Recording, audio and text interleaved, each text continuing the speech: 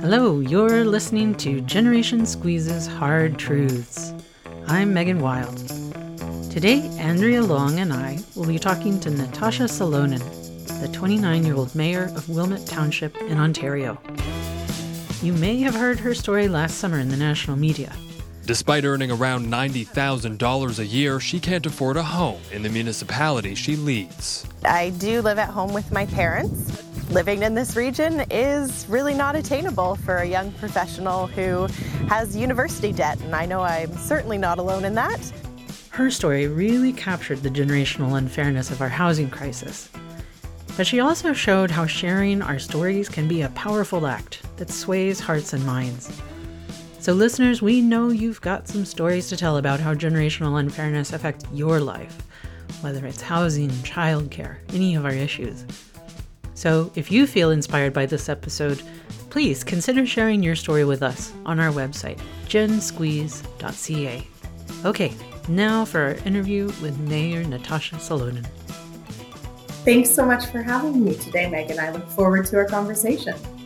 Yeah, it's great to have you here. And we thought that it might be helpful to sort of kick off the conversation just by having you tell us maybe a little bit about your community. Where is it located in Ontario? What broader region are you a part of? And what is the housing situation like in your area? Yes, absolutely. So Wilmot Township is a beautiful rural community of about 22,000 people. We're in southwestern Ontario, about 15 minutes from the cities of Kitchener and Waterloo, so just nestled in the nice little countryside along the Nith River. We are a municipality that belongs to an upper tier government structure as well, which is the region of Waterloo. In terms of housing, we're pretty accurate to the rest of the country right now. We are at a deficit of number of actual physical homes versus the demand. We also are about an hour and a half outside of the GTA. So we are starting to see a lot of people who want larger properties, be in smaller communities come out this way. And with that, we're seeing the price of housing go up drastically compared to what it was historically here. And also being a rural municipality made up of multiple smaller towns and a few traditional neighborhoods with the classic single family detached home, garage, backyard. We don't really have a great housing mix in Wilmot. So it tends to be large single detached homes, which is fantastic. But of course, that doesn't serve everyone who needs a home. And also rental markets are very small. We don't really have a lot of overturn in the few rentals that we do have. So that's creating constraints as well for the community, especially as we see our aging population who don't necessarily want to maintain and upkeep huge houses that they no longer need all the space. We're finding issues of how do they stay in the community. That would be kind of a general snapshot, I would say, of what we have. Well, I wonder if you could give us a more specific snapshot then of your story there and your situation with housing. Yeah, for sure. So I am a part of the millennial generation as a recently 29-year-old. And I'm much like most of my generation in that I cannot afford to live in Wilmot Township with our current cost of living and just general cost of housing. It's not something that's attainable. Like I said, we don't have any smaller homes really or different types of housing beyond large single detached. So the market itself, what exists, the last average I heard was $940,000 is the average cost of a home right now in Wilmot Township. So I've actually seen many people I went to high school with had to leave the area to find something affordable, which is really unfortunate in terms of growth of our community. We're losing a lot of people who want to be here and who want to contribute to the community through volunteerism and other areas that are very much dying and depleting. And yet those volunteers are being sent away because they can't afford to live here, so they move elsewhere. We're also seeing a big change in our demographics. Like I mentioned, we have an aging population, and we're finding a lot of issues finding personal support workers and nurses who are able to come out and provide medical care that these individuals might be needing as they age. Because again, a nurse or a PSW can't afford to live in Wilmot Township. So Again, we're not unique across the country. We know that houses since 2019 have gone up by, I think the Treasurer's report federally was over 90%. And we're really starting to feel that pinch. And this is where I really identify with we're feeling that squeeze. So we're certainly working on different ways to bring affordable housing, but right now we're definitely feeling that pinch. Yeah, with an average cost of $940,000, I can certainly imagine many people are feeling that pinch. Megan and I are both coming to the podcast from Metro Vancouver, so we certainly understand that situation. But $940,000 in a community outside of the GTA is really quite an astonishing number. So I wonder if you might share with us, how have people reacted to that? How have people reacted to somebody, who's a leader in their community saying, I'm not sure I can really afford to live here? And I found it's been really interesting. Certainly, some people saying, oh, well, that's ridiculous. She just isn't financially responsible, which is not true, but I think is actually a bigger point, showing that there are some generations who don't realize the financial changes that we've seen actually across North America. And even the fact that we now have generations. So again, I'm focusing on millennials because I'm one and I just know the data. But millennials now, we've peaked at the age of 35 and have less than 5% of the national GDP is held within the millennial wealth pocket, versus boomers, when they were at the peak of 35, they had almost 50% of the country's wealth within their age demographic. So part of that, I think, is it was eye-opening that not everyone realizes that we're in a housing crisis. And then there was a lot of feedback from people like, thank you so much, because I feel really alone when I'm living with my parents and a master's student, or honestly, lots of different stories of younger folks who just can't get into the housing market or don't want to rent because it's not financially helping them save up for their long-term goals of wanting to be in the housing market. I also had people reach out too on a really interesting, societal level, talking about how in their cultures, multi-generational living is common. And in fact, that, maybe we should start looking at that as one of the solutions for this housing crisis. If we do start looking at multi-generational living, there are a lot of potential benefits that can come from it. But I think if that's a way that our society may at some point be more accepting of and adapt to, we should then be building houses appropriately where, you don't have a tiny little room. I mean, I'm fortunate my parents have a large enough home that I have my own space, but I know many people I spoke to said, they have a small little room that they're in and they have no personal space. So I think we need to work with developers on, how do we build houses that are potentially going to have multiple generations in them and different parents and families living together at once. I think we can design homes better for that, because I think that's one step. As we all know, there's no one fix-all magic solution for the housing crisis. And then there were a few funny ones. I got a few offers of marriage in exchange, for houses and stuff. Wow. There's the answer to the housing crisis. Marry somebody who always owns a home. Yeah. Exactly. So it was interesting for sure.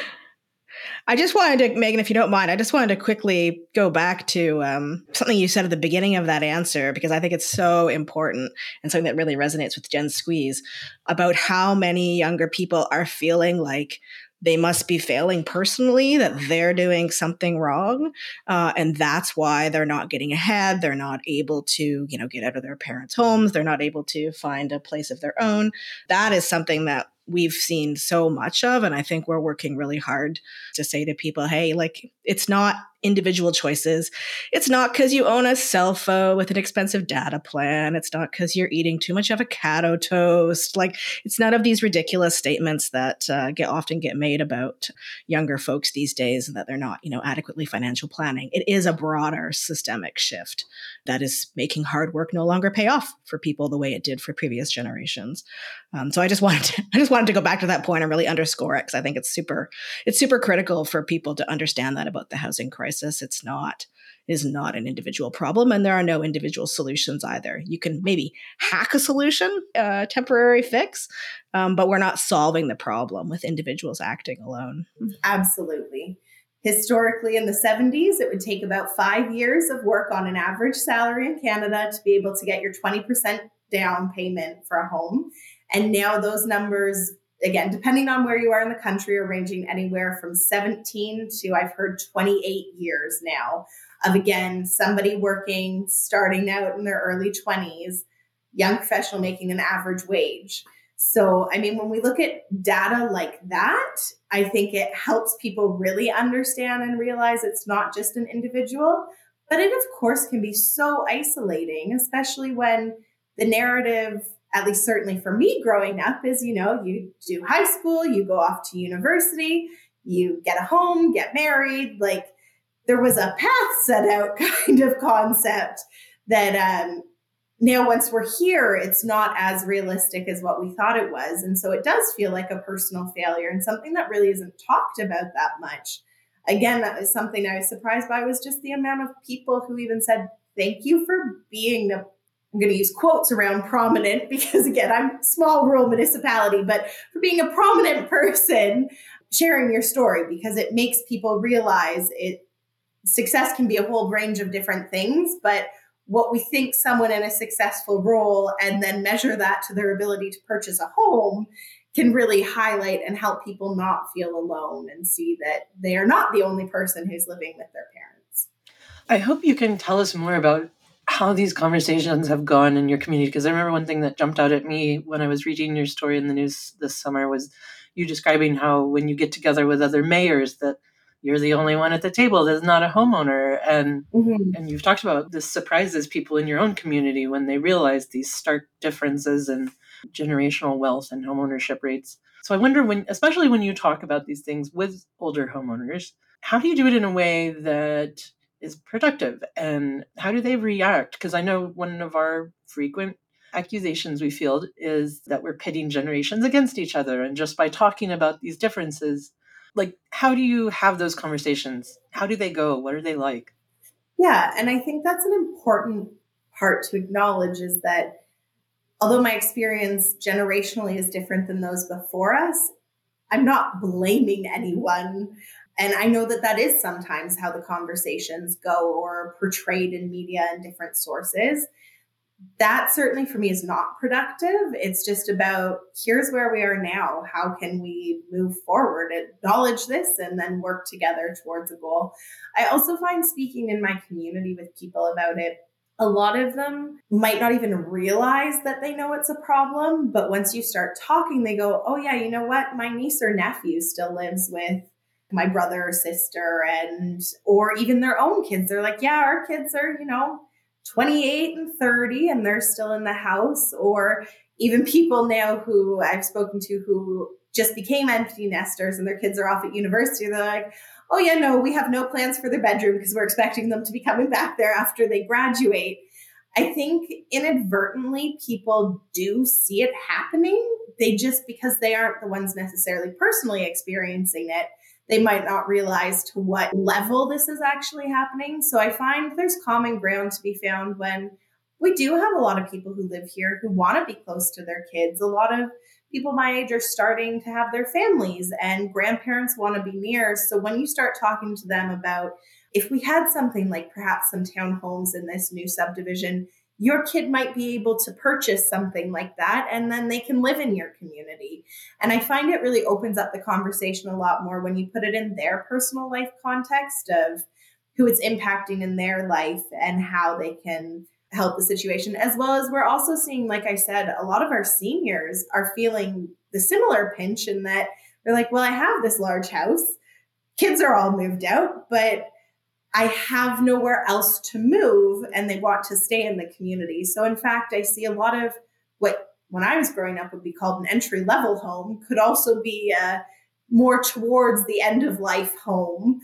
I think that they could benefit both, having smaller square footage, more reasonable prices to get in that are attainable, so you're not carrying a mortgage that's going to cripple you.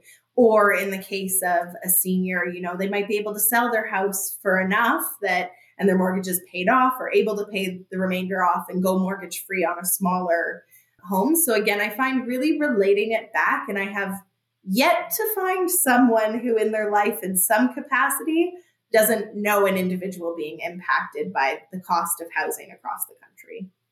Yeah, I think that's really apt. And I think you're absolutely right that there are so many impacts, some of which are talked about more than others, that it is hard, I think, for most people to escape seeing some aspect of it. I mean, even with respect to some of the alarming stories about university students. Now you're sending your kid off to university and they're having to go to a food bank or live in a shelter because they can't afford the basic living costs. Right. So you kind of talked a little bit there about what some of the parameters for solutions might be to the problems that we're facing around housing in this country and in your region in particular. So, I'm curious, like we at Gen Squeeze tend to talk a lot about provincial and federal governments and the policies and enabling conditions and funding that they need to put in place as the levels of government with the most money, the most capacity to change the way in which we raise money and the amount of it.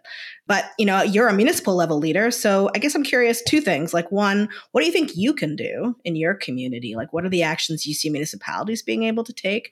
And then when you're trying as a municipal leader to take those actions, like what do you want other levels of government to do? Like how can provinces and the federal government be supportive? Where can they step in to try and help municipalities who are the on the ground kind of epicenter of some of these housing challenges? For sure.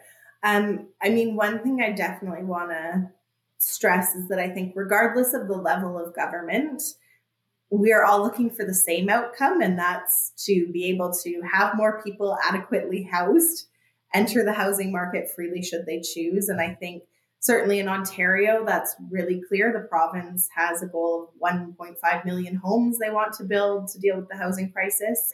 And the federal government's doing their Housing Accelerator Fund as well, which has been questioned by some provinces. So I think everyone wants to help solve the problem at government. It's figuring out the best avenue there. At the local level, we have a few different things we can do. One, we're the level who creates community and where people actually live. We are more of that tangible service delivery area. And we're also the ones who do zoning applications. So we can look at different types of zoning. I know there's some really unique ideas coming out of the US and other areas in terms of year-round trailer parks. We could look at zoning like that so that the price of property is removed from the cost of housing. We actually do have a community that's about 25 years old now in Wilmot called Morningside. And when I say trailer park, I know there's a lot of stereotypes. It's just what the model's referred to as. These are full houses. You would never call it a trailer park if you drove up to it. There is no trailer in sight. But it took the trailer park model of that the community as a whole owns the land. So you're an ownership partner in all of the land, which removes the personal investment when you buy a house, the property being so expensive, which is an issue we have out here, is the cost of property in real estate is very expensive. So they're all nice bungalows that they have. And even with our average over $900,000 homes, they're still a more affordable option for people because they don't actually own the land on which their house is on. So we can start look at zoning like that. And again, that would require zoning from the municipal level of government. I would also say another part that we can do is at the local level, we have a lot of NIMBYism. So a lot of not in my backyard people. We've even seen it at our council. There's a subdivision going in that the proposal came forward with some townhomes in it, as well as single detached homes. And there are people there saying, this is not an appropriate use of land to have townhomes here. It doesn't fit the neighborhood. So having that conversation and understanding in our general community that, well, having townhomes allows more of your community members to stay here or to move here or your kids to be here. And how, although you may like your single detached home, that's not what everyone needs. Some people want apartments or condo units. So again, I think everyone should have the right to be a part of the process as we grow as communities. But I think bring them along and bring them into the understanding of why we build different types of houses, and having those conversations continually really breaks down those barriers for people. Also, we're open to innovative solutions and speaking with some of our employers. And we have one long-term care facility in Wilmot, and I was speaking with their director there, and he was saying it's estimated in the industry in Ontario in long-term care, fully employed staff, about 5 to 10% are deemed unhoused and are either living out of their cars or living on someone's couch. And it's just due to, despite the fact they're fully employed, they just can't afford anything.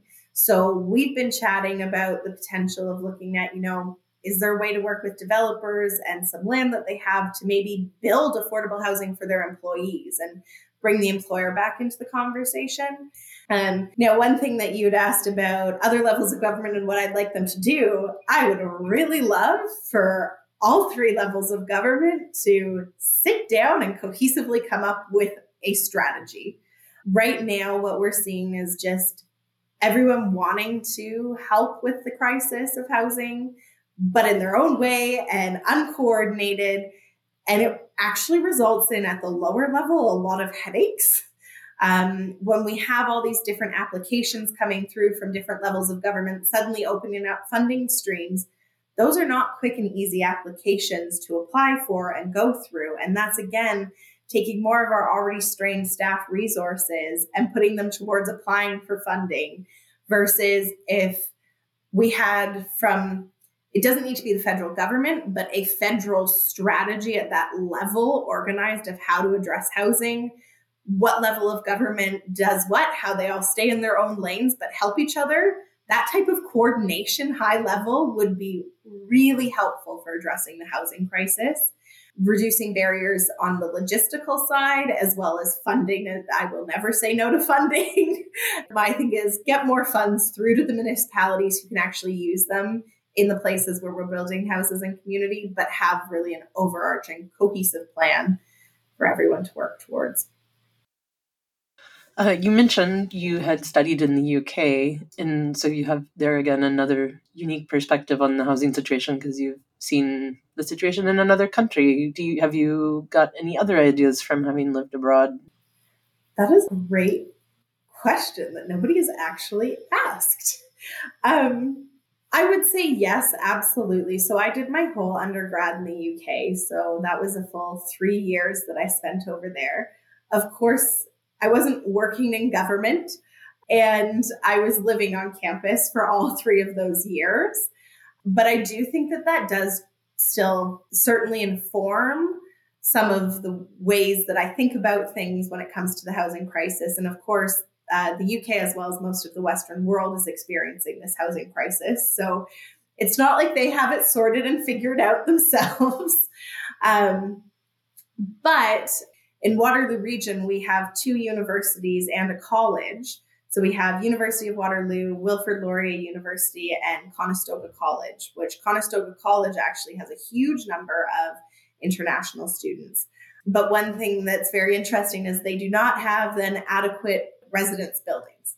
So working with universities on having enough residence spaces and building those spaces or purchasing land for students to live. So I think certainly looking on demand side of having proper housing for students in areas that they're going to can help trickle and have a domino effect on the housing crisis, whether it be people wanting to just purchase homes or just rent as well. And that certainly perspective I don't think I would have if I didn't go to university as an international student where accommodation was provided for my whole degree. And then another thing that I'm really interested in and actually working on getting off the ground. So my alma mater did actually host to address their housing crisis in the UK, something called a housing sprint.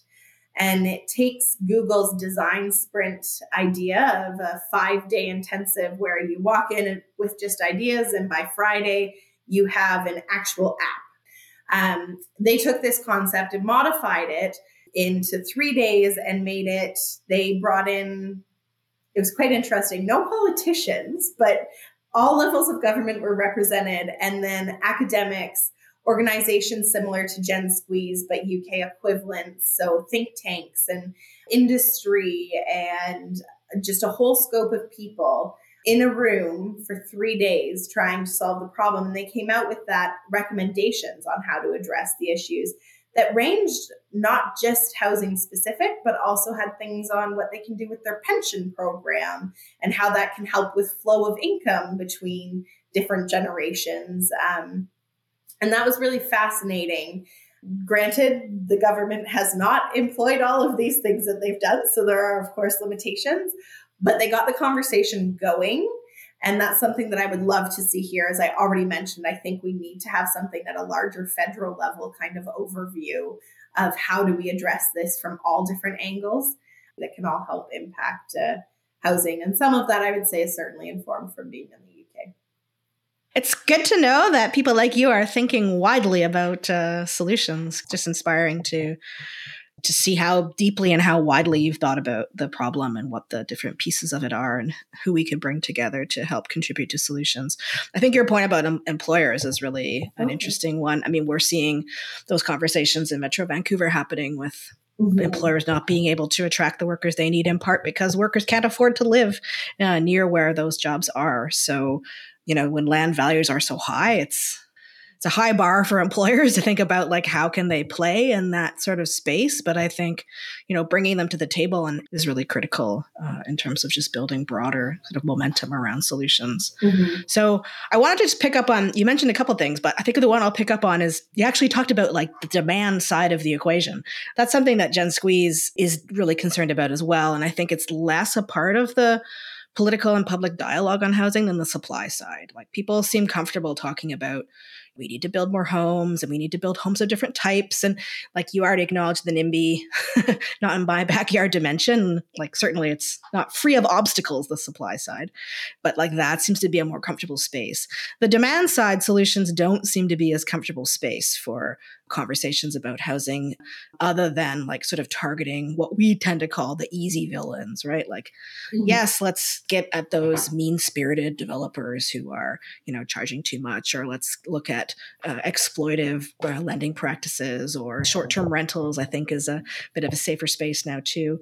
But, there are, I think, solutions that the governments are not really jumping into yet around demand side of housing, including things like, how we treat housing in terms of taxation and how, when you're living in your principal residence, your home, that wealth you gain is not at all subject to taxation. And, that's a very sensitive space. We are very careful in how we talk about that. And we are not talking about capital gains taxes.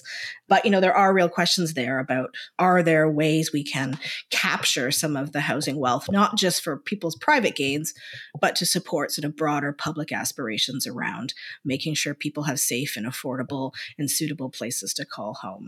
So I'm wondering, like, from your perspective, at the municipal level, and somebody who's clearly thinking a lot about, wanting to engage others in a more coordinated kinds of responses, like, how do you see that we can encourage politicians and maybe folks in the public as well to have that sort of bravery to say, like, hey, these are uncomfortable conversations. These may be less popular solutions, but we should at least put them on the table. We need to be talking about some of these things that are more difficult for us to wrestle with, because, things just aren't the same as they were 40, 50 years ago about our housing market. And so maybe the policies we put in place then just are no longer up to the task. So I'm just curious if you have any thoughts about, that political bravery piece. How do we help people cultivate that? You clearly have it. It seems like you're pretty out there with your views. So how do we help other people have that? Yeah, I think that's a great question. I'm someone who likes to be analytical and know my stuff before I get into, a ring and openly talking about it. And I would say that's probably true of a lot of people, and certainly politicians. I mean, I like to think that politicians are in their jobs and careers because they want to better their communities. I will leave it at that's what I would like to think. But if you go with that train of thought, I think, honestly, if you just start bringing information to a point where it can't be ignored, and you get the conversation, even if part of it's grassroots, like I said, at the municipal level, talking to our community members about how are you impacted, even if you own your own house, even if you own it outright, you're still impacted by the housing crisis. So again, everyone is impacted by the housing crisis, whether you know it or not. So I think having those conversations, making it more commonplace. But if your residents and community start talking about it, it becomes a lot more common to talk about and not as taboo. And then eventually it will come to a point where policy has to reflect that, because people will be demanding these conversations happen. And it's also our media not letting it go and continuing. Like, there's something about housing every week in the media that I find nationally. So continuing to have that, eventually somebody's going to have to do something about it and start to speak up. So just continuing to put pressure on in that sense. But also, I'm not one for complaining and not coming with ideas. So I would just say to making it positive, focused, and values based on, well, this is an opportunity. Like one I briefly touched on was, as we're looking to build a huge amount of houses across the country and homes for people, why don't we look at how do we build homes that better suit people? So like I said, whether it be some more multi-generational types of housing units that better suit those families, or whether it be homes that are barrier-free entry so people with mobility issues can get in, but then it also helps someone with a stroller. So I think also if you focus the conversation about opportunity, that you might have more politicians willing to talk about it and look at, okay, there is an opportunity here to do something really great. And I'm glad you didn't ask me about like taxation policies we could change, because I'm not an economist by any means. No, we know that space. That's we wouldn't put you on the spot for that. You have touched a few times on the importance of conversation. And I wonder if you can say more about that, because obviously you're unique being a millennial mayor. And have you seen examples in your experience that demonstrate just how important conversation can be and talking about ideas? And it has so much power and is so critical. And as a millennial mayor, do you have thoughts on that? Of course. I think every idea and even every rule that governs us now came out of an idea that somebody had in an initial conversation. Ideas and policies don't exist in a vacuum, so they have to be discussed to even get the ball rolling and moving. One example I just always find mind-boggling is, women only became persons in Canada in the 1900s. Like, that required obviously a lot of conversations. And I think one of the biggest power that people have as individuals is the ability to have conversations, because not everybody has a job like me where they sit at a table with 5 fellow councillors and get to make local bylaws and policy and zoning changes. But that's also all informed by our community. And so, I certainly think, like I said, having those conversations. We've also seen people on social media, a lot of things that blow up quite a lot that were not really in the public sphere, but because people start talking about it on TikTok and Instagram, it becomes a thing. Even the idea of avocado toast being the reason I can't afford a house, or anyone in my age group, that is because people talked about it as a concept and an idea. So it can work both ways. It can be a negative or a positive. And from a human nature and behavior perspective, your brain has to be primed in order to accept an idea and a concept. So even just knowing how your human brain functions, if you hear the conversation once, you're probably not going to remember it. You might remember the person and a tone they were portraying, but you're not going to inherently remember and believe what they were telling you, or agree with what they were telling you, or form your own opinion. Once you hear it 2 times, you're a bit more inclined to and open to the idea because you're already primed to it. So the more you have conversations and the more that people talk about it, we hear about it in the media, the more people are willing and open to engage with that idea.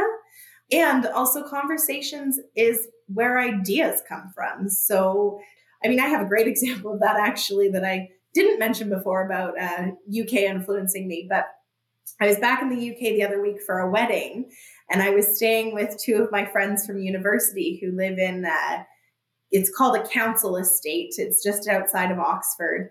And they're building, it's an environmentally forward community with houses that are built sustainably with heat source pumps. And they're using renewable energies, and like every house has capability to have solar panels on it. And it's a really cool community. Here, developers who are doing that, you're seeing like $100,000 markup on those houses. Over there, these are actually the attainable houses being built. And so I was chatting to them, and actually we went to their developer, a 3-day trip. And there I am with my friends at their local developer's office, learning about how their community works. But we were chatting, and actually their council in their municipality bought this land from the British Army. It was just excess land that the Army had. So they bought it. And then what they do is essentially put in all of your hookups for plumbing and electrical and a concrete slab, and you buy the concrete slab. So they've reduced the issue that we tend to have here of prospective buyers buying outside of developable land, making real estate prices go up, and then trying to get a return on investment out of the land portion. So we have a lot of agricultural land that goes for very high prices, even though it's zoned as agricultural, because people prospectively think in 20 and 30 years' time, that'll be housing.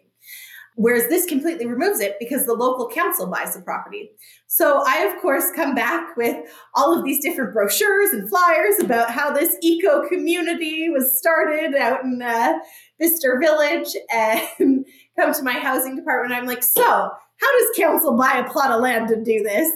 And to be fair, and speaking it out with my development department, which are an amazing group of people, they didn't say no, but they did explain the barriers and differences in which municipalities over in the UK do purchase land, and smaller municipalities comparable to ours have that type of funding source. We do not. So even just talking through that, okay, really cool idea, really great. Maybe in 30 years' time, if we start implementing some stuff, we can do that. I can't do that tomorrow, unfortunately. But again, that was an idea that if I didn't have that conversation, in my mind, this would exist as a perfect solution, but it could never go anywhere. So I think people really devalue the power that you have through your words, and remembering that, and remembering your voice doesn't need to be screaming. You don't need to be the loudest person in the room, and it doesn't even need to be talking to who you think is the right person. So it doesn't need to be them talking to me, but just having a conversation at your dinner table even primes people and gets people talking and thinking about ideas that hopefully will eventually stream into solutions.